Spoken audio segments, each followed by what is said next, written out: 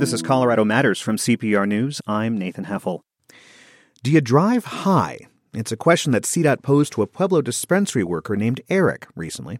Yes, I have driven high before. Well, Eric says he hasn't driven high in a while. He knows it's not the safest thing to do. I do think driving high is a little bit dangerous, and there are, definitely the huge consequences for it. But I think it also depends on the user as well. Eric spoke at a town hall organized by the state's transportation department on drugged driving, called a cannabis conversation. It's a new approach by the department to understand and educate marijuana users about driving while high. Sam Cole joins us from CDOT. Sam, welcome. Good morning. Are vehicle deaths due to marijuana use up since legalization here in Colorado? We don't know is the easy answer, just because data over the last few years has been inconsistent. But Nathan, what is most important is what we know in 2016. And in 2016, there were 51 fatalities that involved a driver who had active THC in his or her system above 5 nanogram. 5 nanogram is the state level of impairment. And it's interesting you note that in terms of the data is difficult to find. Jack Reed is a statistical analyst for Colorado's Department of Public Safety, and he says it's really been difficult gleaning accurate data on driving high. One of the issues we've encountered in Colorado is that prior to legalization, we did not do a good job collecting information on what was actually impairing the person. And so we're having a difficult time right now really saying, you know what, this is the number of people who are driving high and are arrested for driving high in Colorado. And so honestly, that lack of data is probably one of the biggest things that we learned. Does that make it difficult for CDOT to understand the scope of this problem and to find ways to address it? No, I mean, the fact that we have 51 deaths linked to a impaired driver on marijuana says a lot. But to put it in perspective, alcohol is really king when it comes to impaired driving. Just to put a number out there, we had 161 traffic fatalities linked to an alcohol-impaired driver in that same year. So alcohol is definitely more of a problem. But complicating it more is that people don't just do alcohol and they don't just do marijuana. They often do them together. And when you do alcohol and marijuana together, it amplifies the impairment that you're going to experience. And then Jack had mentioned arrest data. So we're just talking about fatalities, those fatal, awful crashes. Mm-hmm. When you look at just people that are pulled over for DUI, we have a nice snapshot from State Patrol. When back in 2014, when they started recording all this information, about 12% of their DUIs were for marijuana.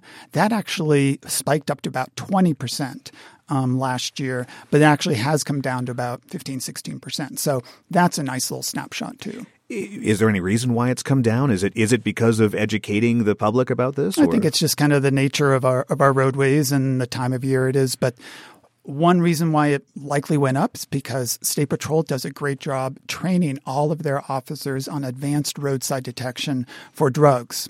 And we'll get to that here in just a second. Mm-hmm. But I want to talk about these cannabis conversations. They took place around the state, the most recent in Fort Collins. What were you hoping to gain from talking directly to the public about this? Right. Well, CDOT's been doing public awareness campaigns around the dangers of driving high for several years, and we've had mixed success. We know that now 91% of marijuana users know you can get a DUI for driving high, but their behavior isn't changing. They routinely report to us driving high within the last 30 days. Actually, over 50% of marijuana users tell us that. So we wanted to take a step back and do the cannabis conversation, go into the community and talk to the community, especially marijuana users, on why they drive high. Why don't think it's dangerous? Why aren't people holding you accountable to your actions? So we really want to kind of understand kind of the values, the beliefs, the practices that marijuana users experience in their everyday lives when it comes to driving high. And one of the people you spoke to, his name is Matt. You spoke to him at the Pueblo meeting. He said he has driven well high. And you asked him why he thinks people get behind the wheel after ingesting marijuana. I think it's a level of they're not out of control. They feel they're high.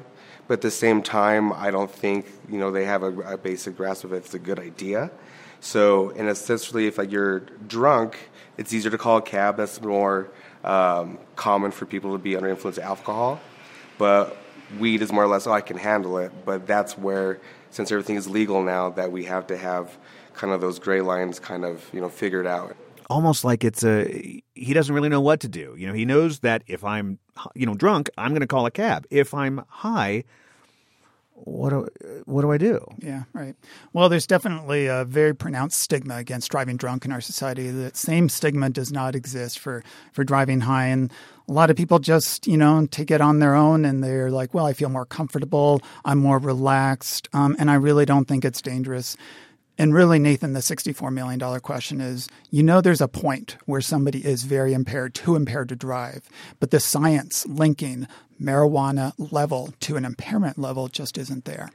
Is there a sense like a group like MAD, Mothers Against Drunk Driving, would get involved somehow in this? Yeah, MAD is involved. This is something that's on MAD's radar too. But that's you kind of hit the nail on the head with that one. We only have 4 years of public education around marijuana and driving high. We've got 20, 30 years around drunk driving. And CDOT doesn't want to wait. We don't want to wait 10, 20 years to see that behavior change.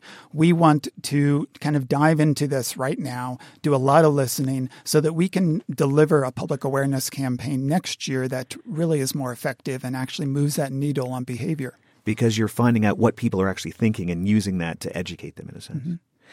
Let's say someone is pulled over for driving high. I've seen studies that THC remains in a person's system for quite a long time. Is there a roadside test that will determine if someone is actually still high when they're detained on the roadside? No, there's no roadside device. Plus, you mentioned people pulling over for driving high. No one's pulled over for driving high. They're pulled over for a traffic infraction. They're pulled over because they ran a stop sign or they're weaving going down the road. And then it's up to the officer to figure out, are they impaired? And then if they are impaired, is it drugs, alcohol, or a combination?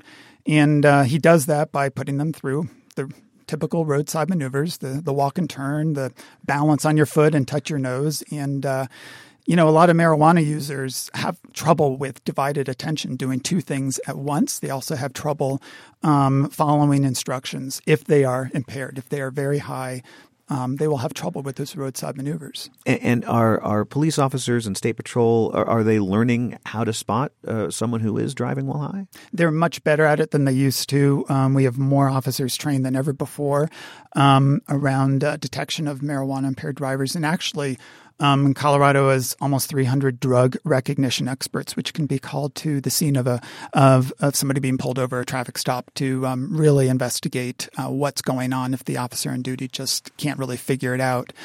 Plus, you don't know. You really don't know. It's the officer's opinion if it's drugs, alcohol, or a combination. You really don't know until after the blood test is taken, maybe an hour or two after the person's been arrested, and you look for alcohol or marijuana, THC in the blood. And we're only talking about active THC. The law in Colorado is 5 nanograms of active THC. So as you mentioned, marijuana can stay in your body for a long time, and it's usually a waste product. But the impairing substance, Delta-9, can stay in your body for several hours. And actually, the health department recommends that you not drive about 5 to 7 hours after using marijuana. And the people that you're speaking to at these conversations, are they open to talking to you about this stuff? Are they willing to be honest about what they're doing in their life when it comes to marijuana use and maybe driving on it? Yeah. Well, I think there is some distrust when government, CDOT, comes forward and wants to have these conversations. That's why we've done something which is a little controversial. We are involving the marijuana industry every step along the way. Why is that controversial? Well, I think some people don't. I think they think that we're supporting marijuana if we partner with marijuana industry and we partner with dispensaries. No, we will never be able to move the needle and affect behavior change unless we really understand marijuana users and their beliefs. And the best way to do that is to partner both with public health and to partner with individual dispensaries and trade organizations around marijuana. And how has the industry reaction been to this campaign? They've been great. I mean, they really are. A lot of dispensaries actually have taken our public information and put it in their, on their bud tender counters. And so people kind of see what the dangers are of driving high. And as far as these conversations, they are attending, they're speaking, they're serving on panels. And they, I think, are really providing the voice of the typical marijuana user, which helps the marijuana user feel heard.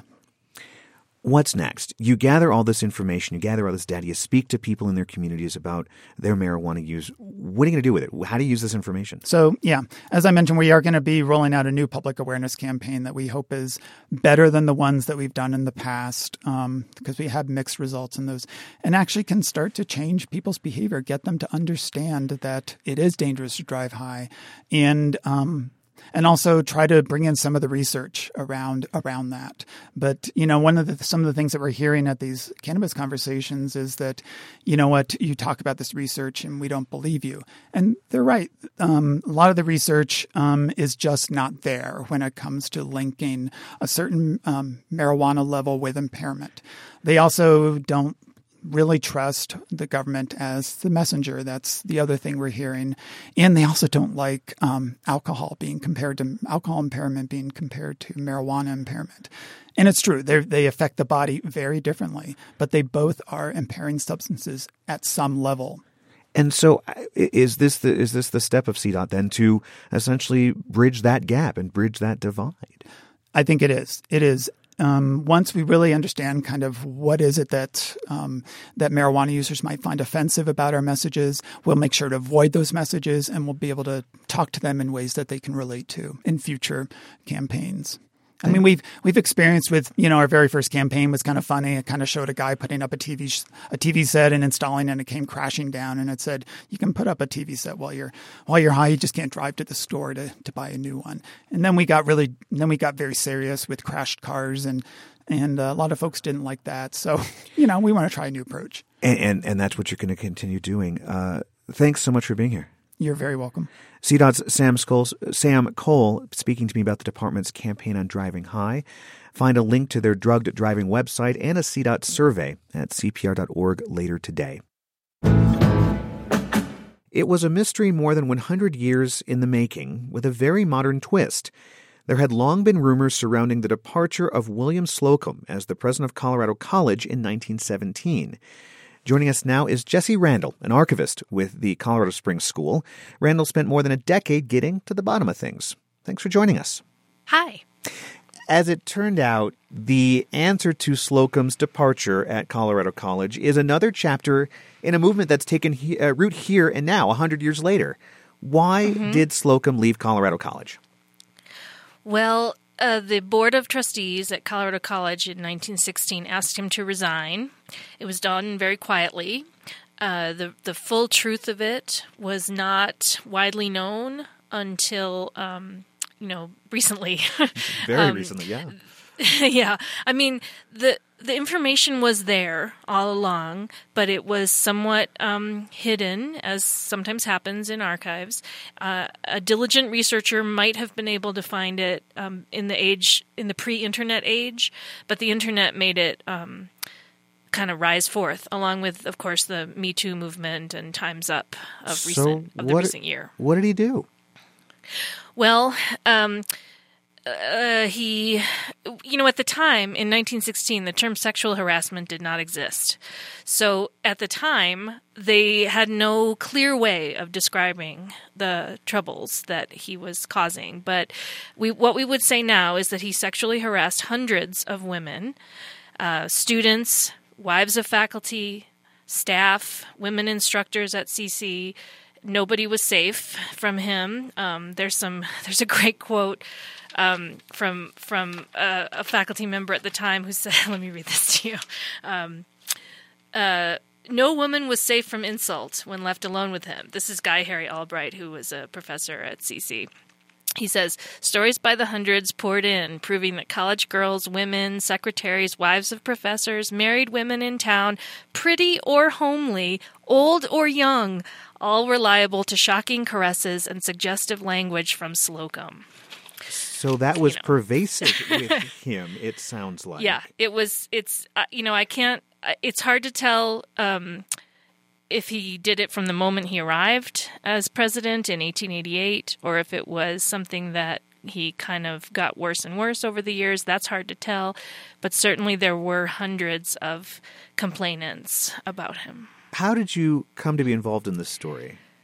Well, when I first came to CC in 2001, it was generally known. It was something people talked about at a meeting, or I remember at one point being in the sort of mandatory sexual harassment awareness training that all staff go through, and it was held in Slocum Hall. So at some point, I know at that point somebody was joking around about the irony of that.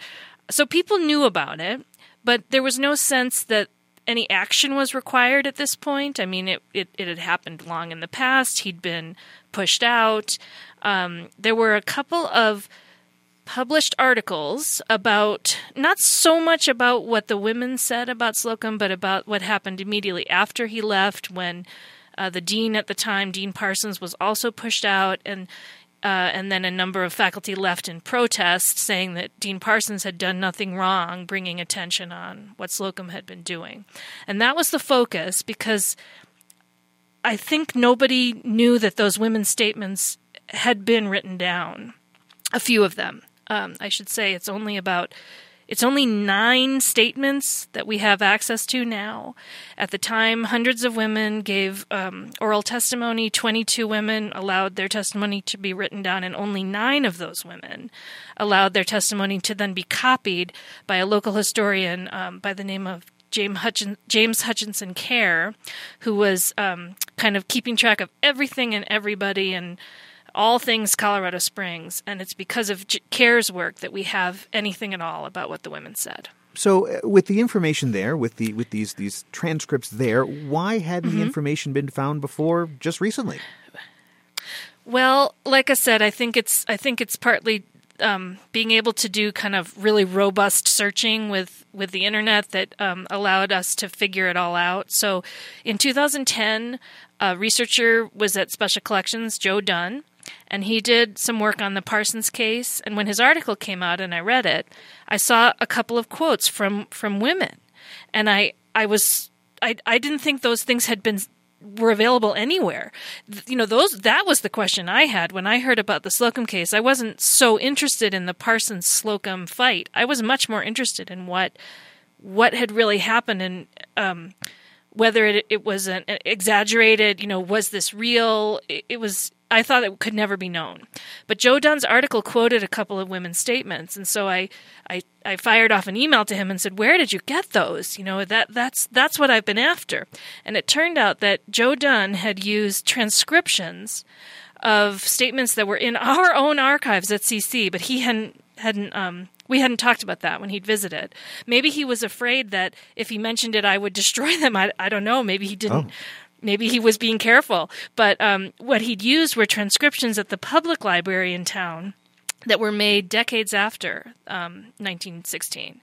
And so then from those transcriptions, I was able to track back to the original handwritten statements that Kerr had made in his sort of homemade encyclopedias. And that's where that's the closest we can get to, an audio recording. We don't have that from 1916, but we do have these hand-copied transcriptions. So it's essentially under your nose all along. There were thousands and the of these funny things? thing, yes, and the funny thing is that James Hutchinson Kerr had an 8-volume, thousands of pages long encyclopedia of Colorado Springs, and one of those volumes, I knew I'd hit the jackpot when I found that one of those volumes had a big label on the front that said something like, sensitive material in here, be careful. So I there it was. It was right there all along, but it's not like anyone had gone through and looked at the cover of each of these volumes. I mean, we have, 800 boxes back there of various kinds of college archival material. So I do kind of blame, some predecessor of mine who didn't call attention to this, but at the same time, it could be that if some former archivist had called attention to it, maybe the college or somebody would have thought, well, let's destroy this. I don't know. But now is the moment, in the age of Harvey Weinstein, when no one is going to put this under the rug. So it was the right time for it to come out. You're with Colorado Matters from CPR News. We're talking with Jessie Randall, an archivist with Colorado College. She helped bring to light information that showed former university president William Slocum sexually harassed a number of women at the school in around 1917. So What's been the fallout of all of this? What has the school done in response to you finding this out? Well, like I said, I didn't really find it out. I just made it easier Brought it for to light. folks to. Yeah. Yeah, what happened was when the Harvey Weinstein story was getting a lot of attention, I mentioned, word of mouth, maybe a blog post or something. There was conversation about our own Harvey Weinstein at CC. And students started stopping by special collections to say, hey, I hear we have a sexual harasser. So I got used to kind of bringing out those volumes and showing those photographs. And, when you have students who are interested in something, you want to make it easier for them to get that information. So I made a website where I said, here's a picture of Maud Bard, the person who said this about Slocum, and here's a picture of Slocum himself, and here's a picture of those care papers, just to make it easier. Now, in 2014, so before Harvey Weinstein was in the news so much, there was a student who did a piece on the Slocum affair in the student newspaper, The Cipher, and she called for the Slocum Hall dormitory to be renamed. And that became the big push around this story now, was students and faculty and staff, but students most of all, I think, saying, we don't want to live in a dorm named for this man. And when that... that became a petition. The petition went to the president's office. The president's office took a look and went to the board of trustees and said, hey, what should we do? And the board of trustees, pretty rapidly for a college, you know how slow things move in academia, said, yeah, let's change that name. And so they're changing the name. Yep. We don't know what it'll be changed to. That'll be a long process, but they're going to remove the name of Slocum from the dormitory quite soon, I think, and then wait a couple of years before they decide what the new name will be. How much do you think... Of course, it'll cause trouble to maps. You'll have to change, of course, the names on maps and things. I mean, it's a pain, yeah. But I want to get back to Mrs. Slocum. Yes. What did she know about her husband's affairs and how... Oh, I wish... Yeah, I wish we knew. One can only speculate. I certainly, if you have an imagination, you can imagine a number of options, but we really don't have any evidence that she knew or didn't know. Maybe she knew that he had affairs, but didn't know the extent of it. Maybe she didn't know that he was what we would now call a predator. Maybe she was not interested in him that way. Maybe she married him for other reasons than love. Maybe she, who knows? She didn't write anything down. Was this something of a double-edged sword for you? You've said that Colorado College might have failed if it wasn't for William Slocum and what he did. Yes. And in fact, whenever the topic came up, pre-Harvey Weinstein, there was kind of an understanding in the room that, well, he did maybe he was a little bit of a lecher, but he did so many good things for the college. Without him, the college would have failed. We probably wouldn't have jobs. We wouldn't be here. None of these buildings would have been built. So there was a sense that Slocum had done so much good for the college that we shouldn't look into this too much. But times change, and at this point, it was time to listen to what those women said 100 years ago. He was actually kind of progressive in some of the things he did at the school, I've heard. Yeah, what's funny is that, CC was co-ed from the beginning. There were women and men in the earliest classes at CC. There were also African Americans, Asian Americans, international students from the very earliest years. And it seems likely, actually, we've seen evidence that Slocum really recruited young women for Colorado College. So, yeah. Maybe he had some reasons to do that weren't the greatest, but he did bring a lot of women to CC, and women got their degrees because he encouraged them. When you uncovered these boxes or found that these documents were there, and you began learning about these women and hearing their stories, how did it impact you and what you thought of Colorado College? Oh, it was marvelous, really, to be able to find some names, to then be able to go into the yearbooks and find photographs, and it became very real. in my mind, before I saw those statements, I'd kind of thought, oh, maybe he, it was such a different time. Maybe these women were so modest that if their college president, complimented their hair, that was annoying to them, but it wasn't that. You look at those statements and it's serious stuff. It sounds so much, in fact, like what women have been saying in the Me Too movement and the Time's Up movement. It's the same story. It's actually shocking how little has changed. Well, and it's interesting because earlier this year we interviewed a CC professor, Tomi-Ann Roberts, who had her own Me Too encounter with Harvey Weinstein when she was a college student in New York in 1984. Listen to this. I was not traumatized in 1984. I was certainly terrified in the moment, but I got out of there, and I don't feel traumatized now. But I look back and I think, well, why wasn't I? Why did I think that was just sort of an ordinary thing that I ought to have expected should have happened? And so the power of this Me Too hashtag, I think, is a power of sort of calling out the everyday quality of these continua of experiences for girls and women. And I've been very moved by it. Hearing that and knowing what you know now, that must be a strong connection for you. Yes, that's it. I mean, Tomi-Ann has it right there. And this is what I see in those women's statements. They're not saying he ruined my life. They're not saying I can't cope with reality anymore. They're saying I dealt with it. I warned the women around me. We all knew about this kind of behavior and how to handle it. Nobody is saying their lives were destroyed. It's just part of being a woman in 1916 and today that you handle this stuff. But it's exciting to think that maybe we can say stop at this point. Thanks so much for joining us. Well, you're welcome. Jessie Randall is an archivist at Colorado College. She joined us to discuss her role in discovering that a former university president, William Slocum, sexually harassed students and staff at the school in the early 1900s.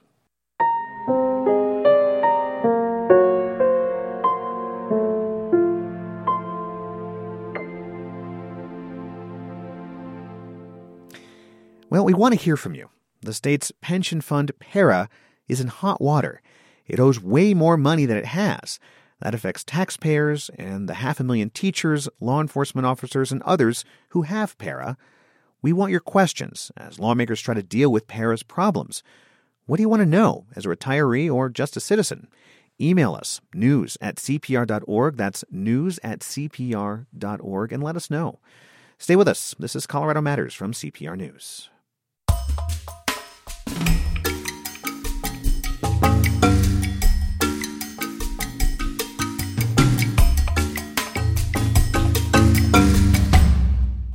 Colorado's jails face a lot of challenges. Many are seriously overcrowded, dangerously dilapidated, and full of people with drug convictions. CPR's Allison Sherry recently toured some of the troubled county lockups to look at what they're dealing with. And today she takes us inside the Alamosa County Jail, where the sheriff says the area's opioid crisis is the reason it's so full.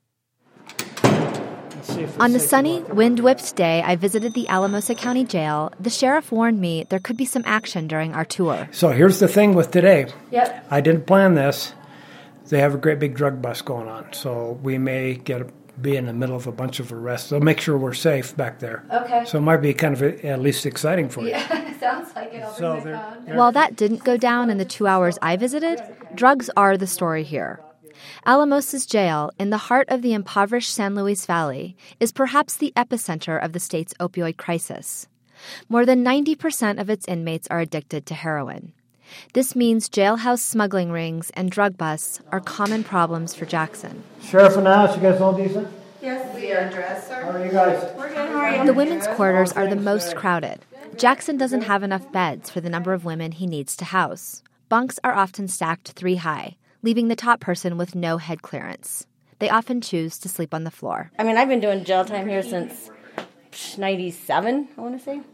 And it's been a big change and a lot different. Senior person here. Yeah. She runs our place. Yeah, I do. So I know a lot about this place, so it's like, I'm glad that they put these in. It's better for us. So to her, I'm a new guy because I've only been the sheriff. This is my 4th year, so. After leaving the pod, I asked Jackson about this woman. Why had she been in and out so much?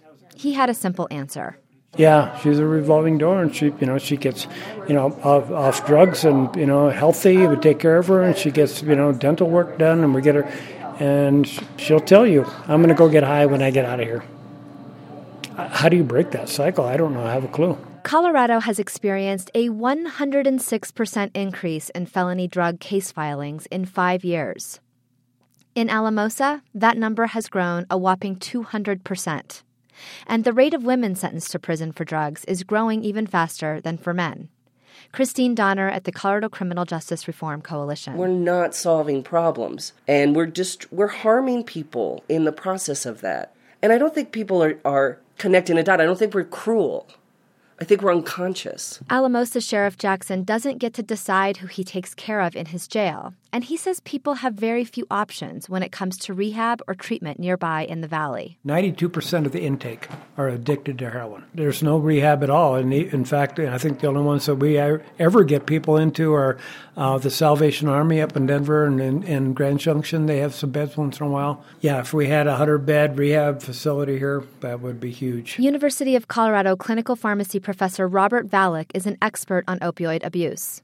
He says Colorado isn't alone in trying to figure out answers. It's a huge problem, I think, everywhere in terms of criminal justice. There's very few places around the country that have, quote, figured it out. The de facto detox centers of the country are jails, and those are not the places to be doing this. Let's see if it's safe to go out there. Jackson actually considers himself one of the lucky sheriffs in southern Colorado. He's getting additional jail space. And while that will relieve the overcrowding, he acknowledges it won't solve the biggest problem here. I'm Allison Sherry, CPR News.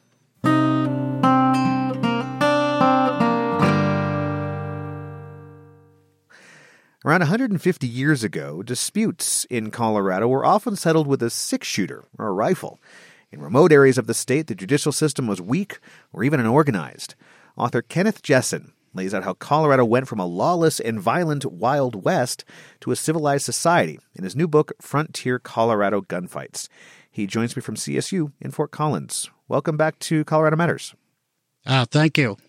Your new book lays out 31 true stories of frontier Colorado gunfights with big names like Doc Holliday, Jesse James, Clay Allison, all doing some sort of battle here. These gunfights you write about are violent, but what can they tell us about what life was like in 1800s Colorado? Well, underlying these stories, you learn some lessons. One is the judicial system was pretty weak, particularly in the outlying counties, and law enforcement outside the Denver area was also quite weak.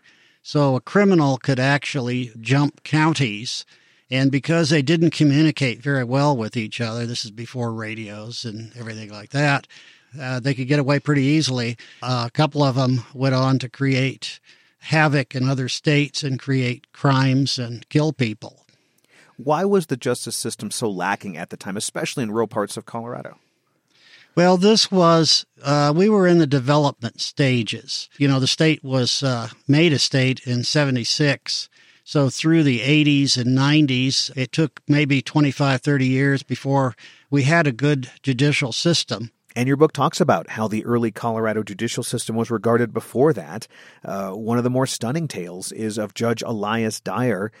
He was caught up in trying to bring order to Lake County, Colorado in the 1870s during what was called the Lake County War. Judge Dyer was sitting in the county courthouse, which at that time was at Granite, a little tiny town today, and he was assassinated by 5 individuals during the Lake County War, and they got away with it. They never were brought to justice. And what exactly was the Lake County War? It was quite intense and went on for a while, didn't it? Well, what it was is a dispute between new arrivals and the pioneers that originally settled Lake County.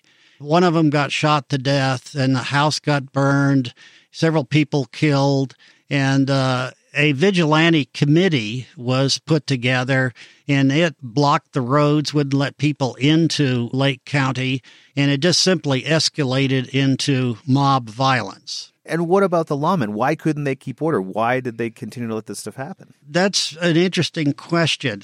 They were poorly paid, for one thing, And they relied partly on reward money. So, in other words, the reward money that was put forth by citizens and banks and so forth was part of their compensation.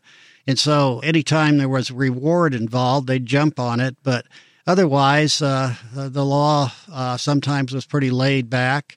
But we did have several tremendous law officers.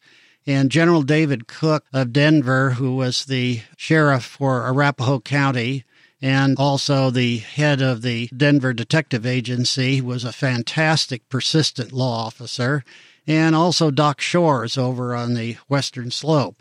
But otherwise, law enforcement was relatively weak, and it was in its embryonic stage. So when we talk about Denver, you said Denver had a pretty good law system and judicial system. Was that just because there were more people there and more money, or was it something different? I think it had a combination of different elements. I think the money was there, of course, but David Cook was also an exceptional person. And so I think it was a combination of the individual, and also the fact that there was more resources available. He's also the very first person credited with using a telegraph system to telegraph ahead to other law enforcement officers that there was a bad guy headed their way. Kind of like the all-points bulletin of the past, huh? Yes, that's right. So he was a pioneer, but surprisingly enough, he's not very well recognized in Colorado history. You tell this story in your book about a mob that dragged accused murderer George Witherill from the jail in Canyon City, and they lynched him, and they tied up and gagged the sheriff in the process. And it seems like mobs were maybe commonplace at this time in Colorado's history. Well, yeah, as I say, outside the Denver area, things were pretty gnarly. And also, if you read the story about the Musgrove Gang, the citizens got so upset over the fact that they had arrested these people, but the judicial system being what it is, and that is rather weak, they drugged two of those individuals out of their cells and lynched them. One of them was at the Larimer County street that went over the railroad tracks and over Cherry Creek. So he was lynched right there within sight of everybody in Denver. And so, in other words, they got fed up with the fact that some of these people were just let free, or they escaped from jail. And so they took the law into their own hands, so to speak. They took the law into their own hands. Judge Lynch stretching the rope. And so definitely that's a moniker for hanging, it sounds like. Absolutely, yeah.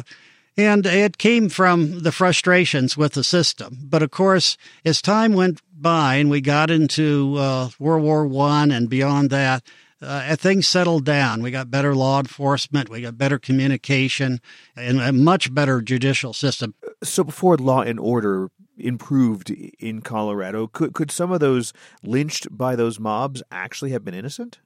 Could be. There's another problem being a historian is history is rather elusive.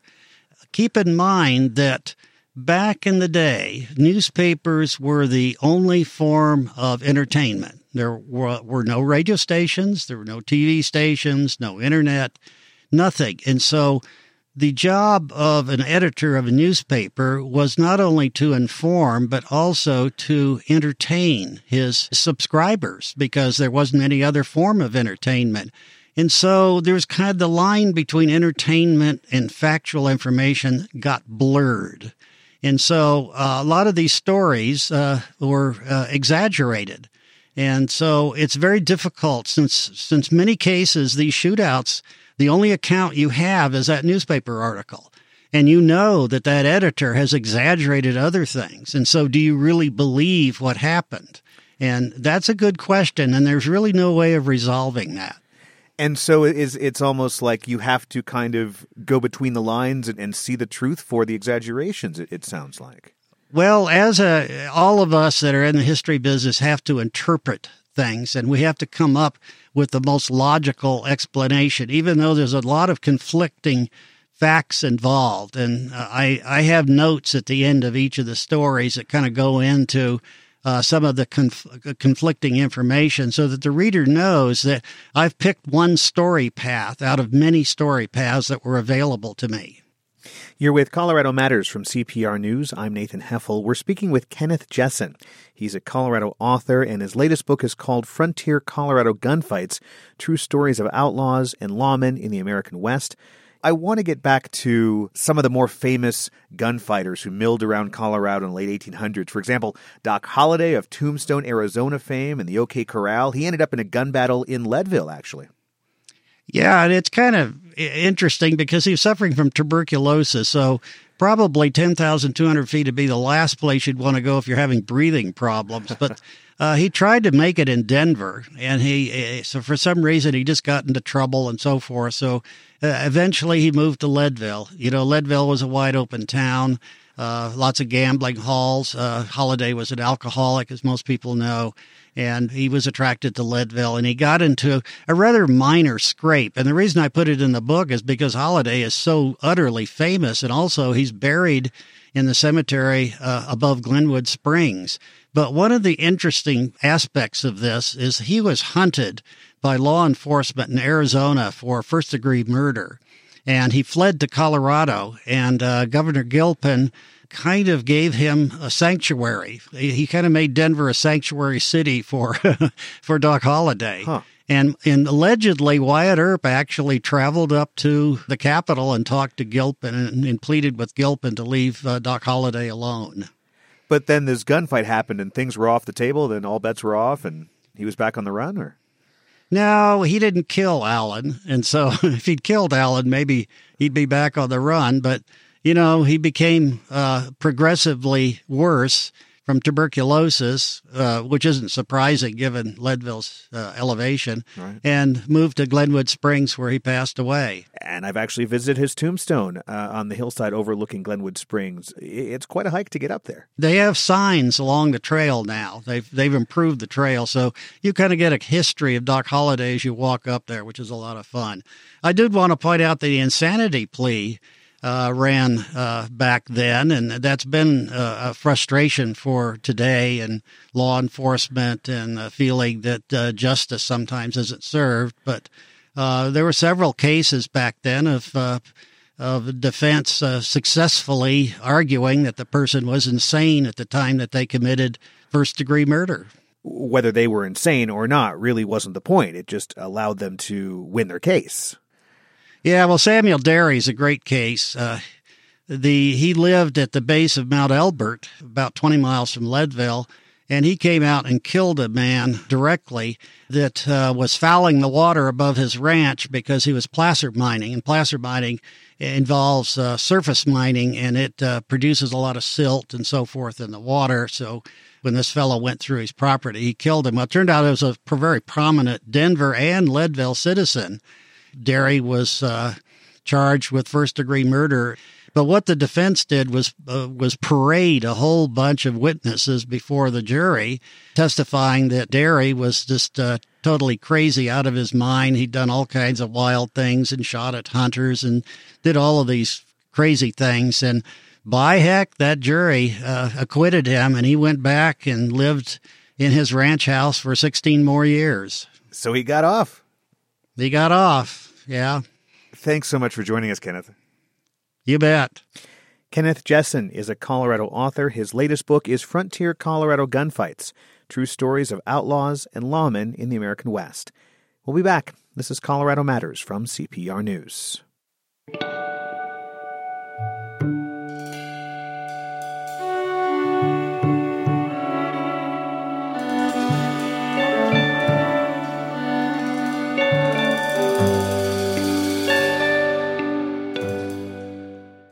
"50 years ago, President Lyndon Johnson stunned the nation during a televised speech.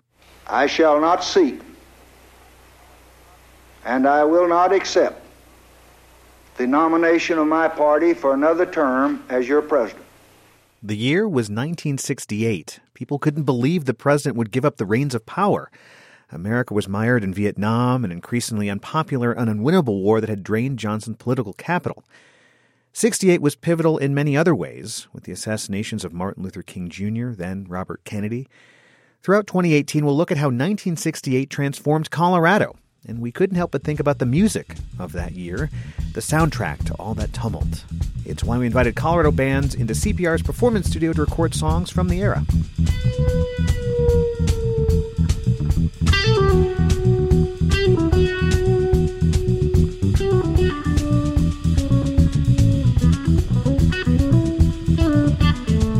The first cover comes from the Denver psychedelic blues band Dragon Deer. It's The Other One by the Grateful Dead. So we had been covering The Other One for a while. I was into it because it's sort of the history of the two massive counterculture movements, the Beats and the Hippies. Eric Hellborg is Dragon Deer's frontman.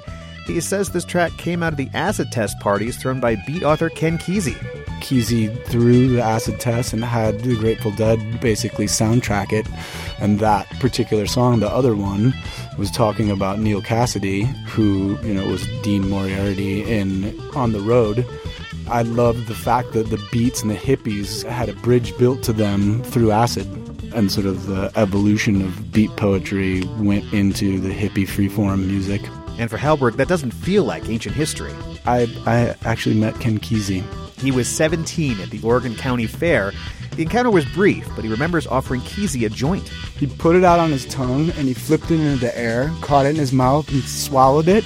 And he kind of looked at me and was like, wow, I just saw Ken Kesey, and gave me the big peace sign and then walked off. A Spanish lady came to me, she lays on me this road. The rainbow spirals round and round and trembles and explodes. It left a smoking critter on my mind I like to blow away. But the heat came round and busted me for smiling on a cloudy day. Coming around, y'all. Coming around.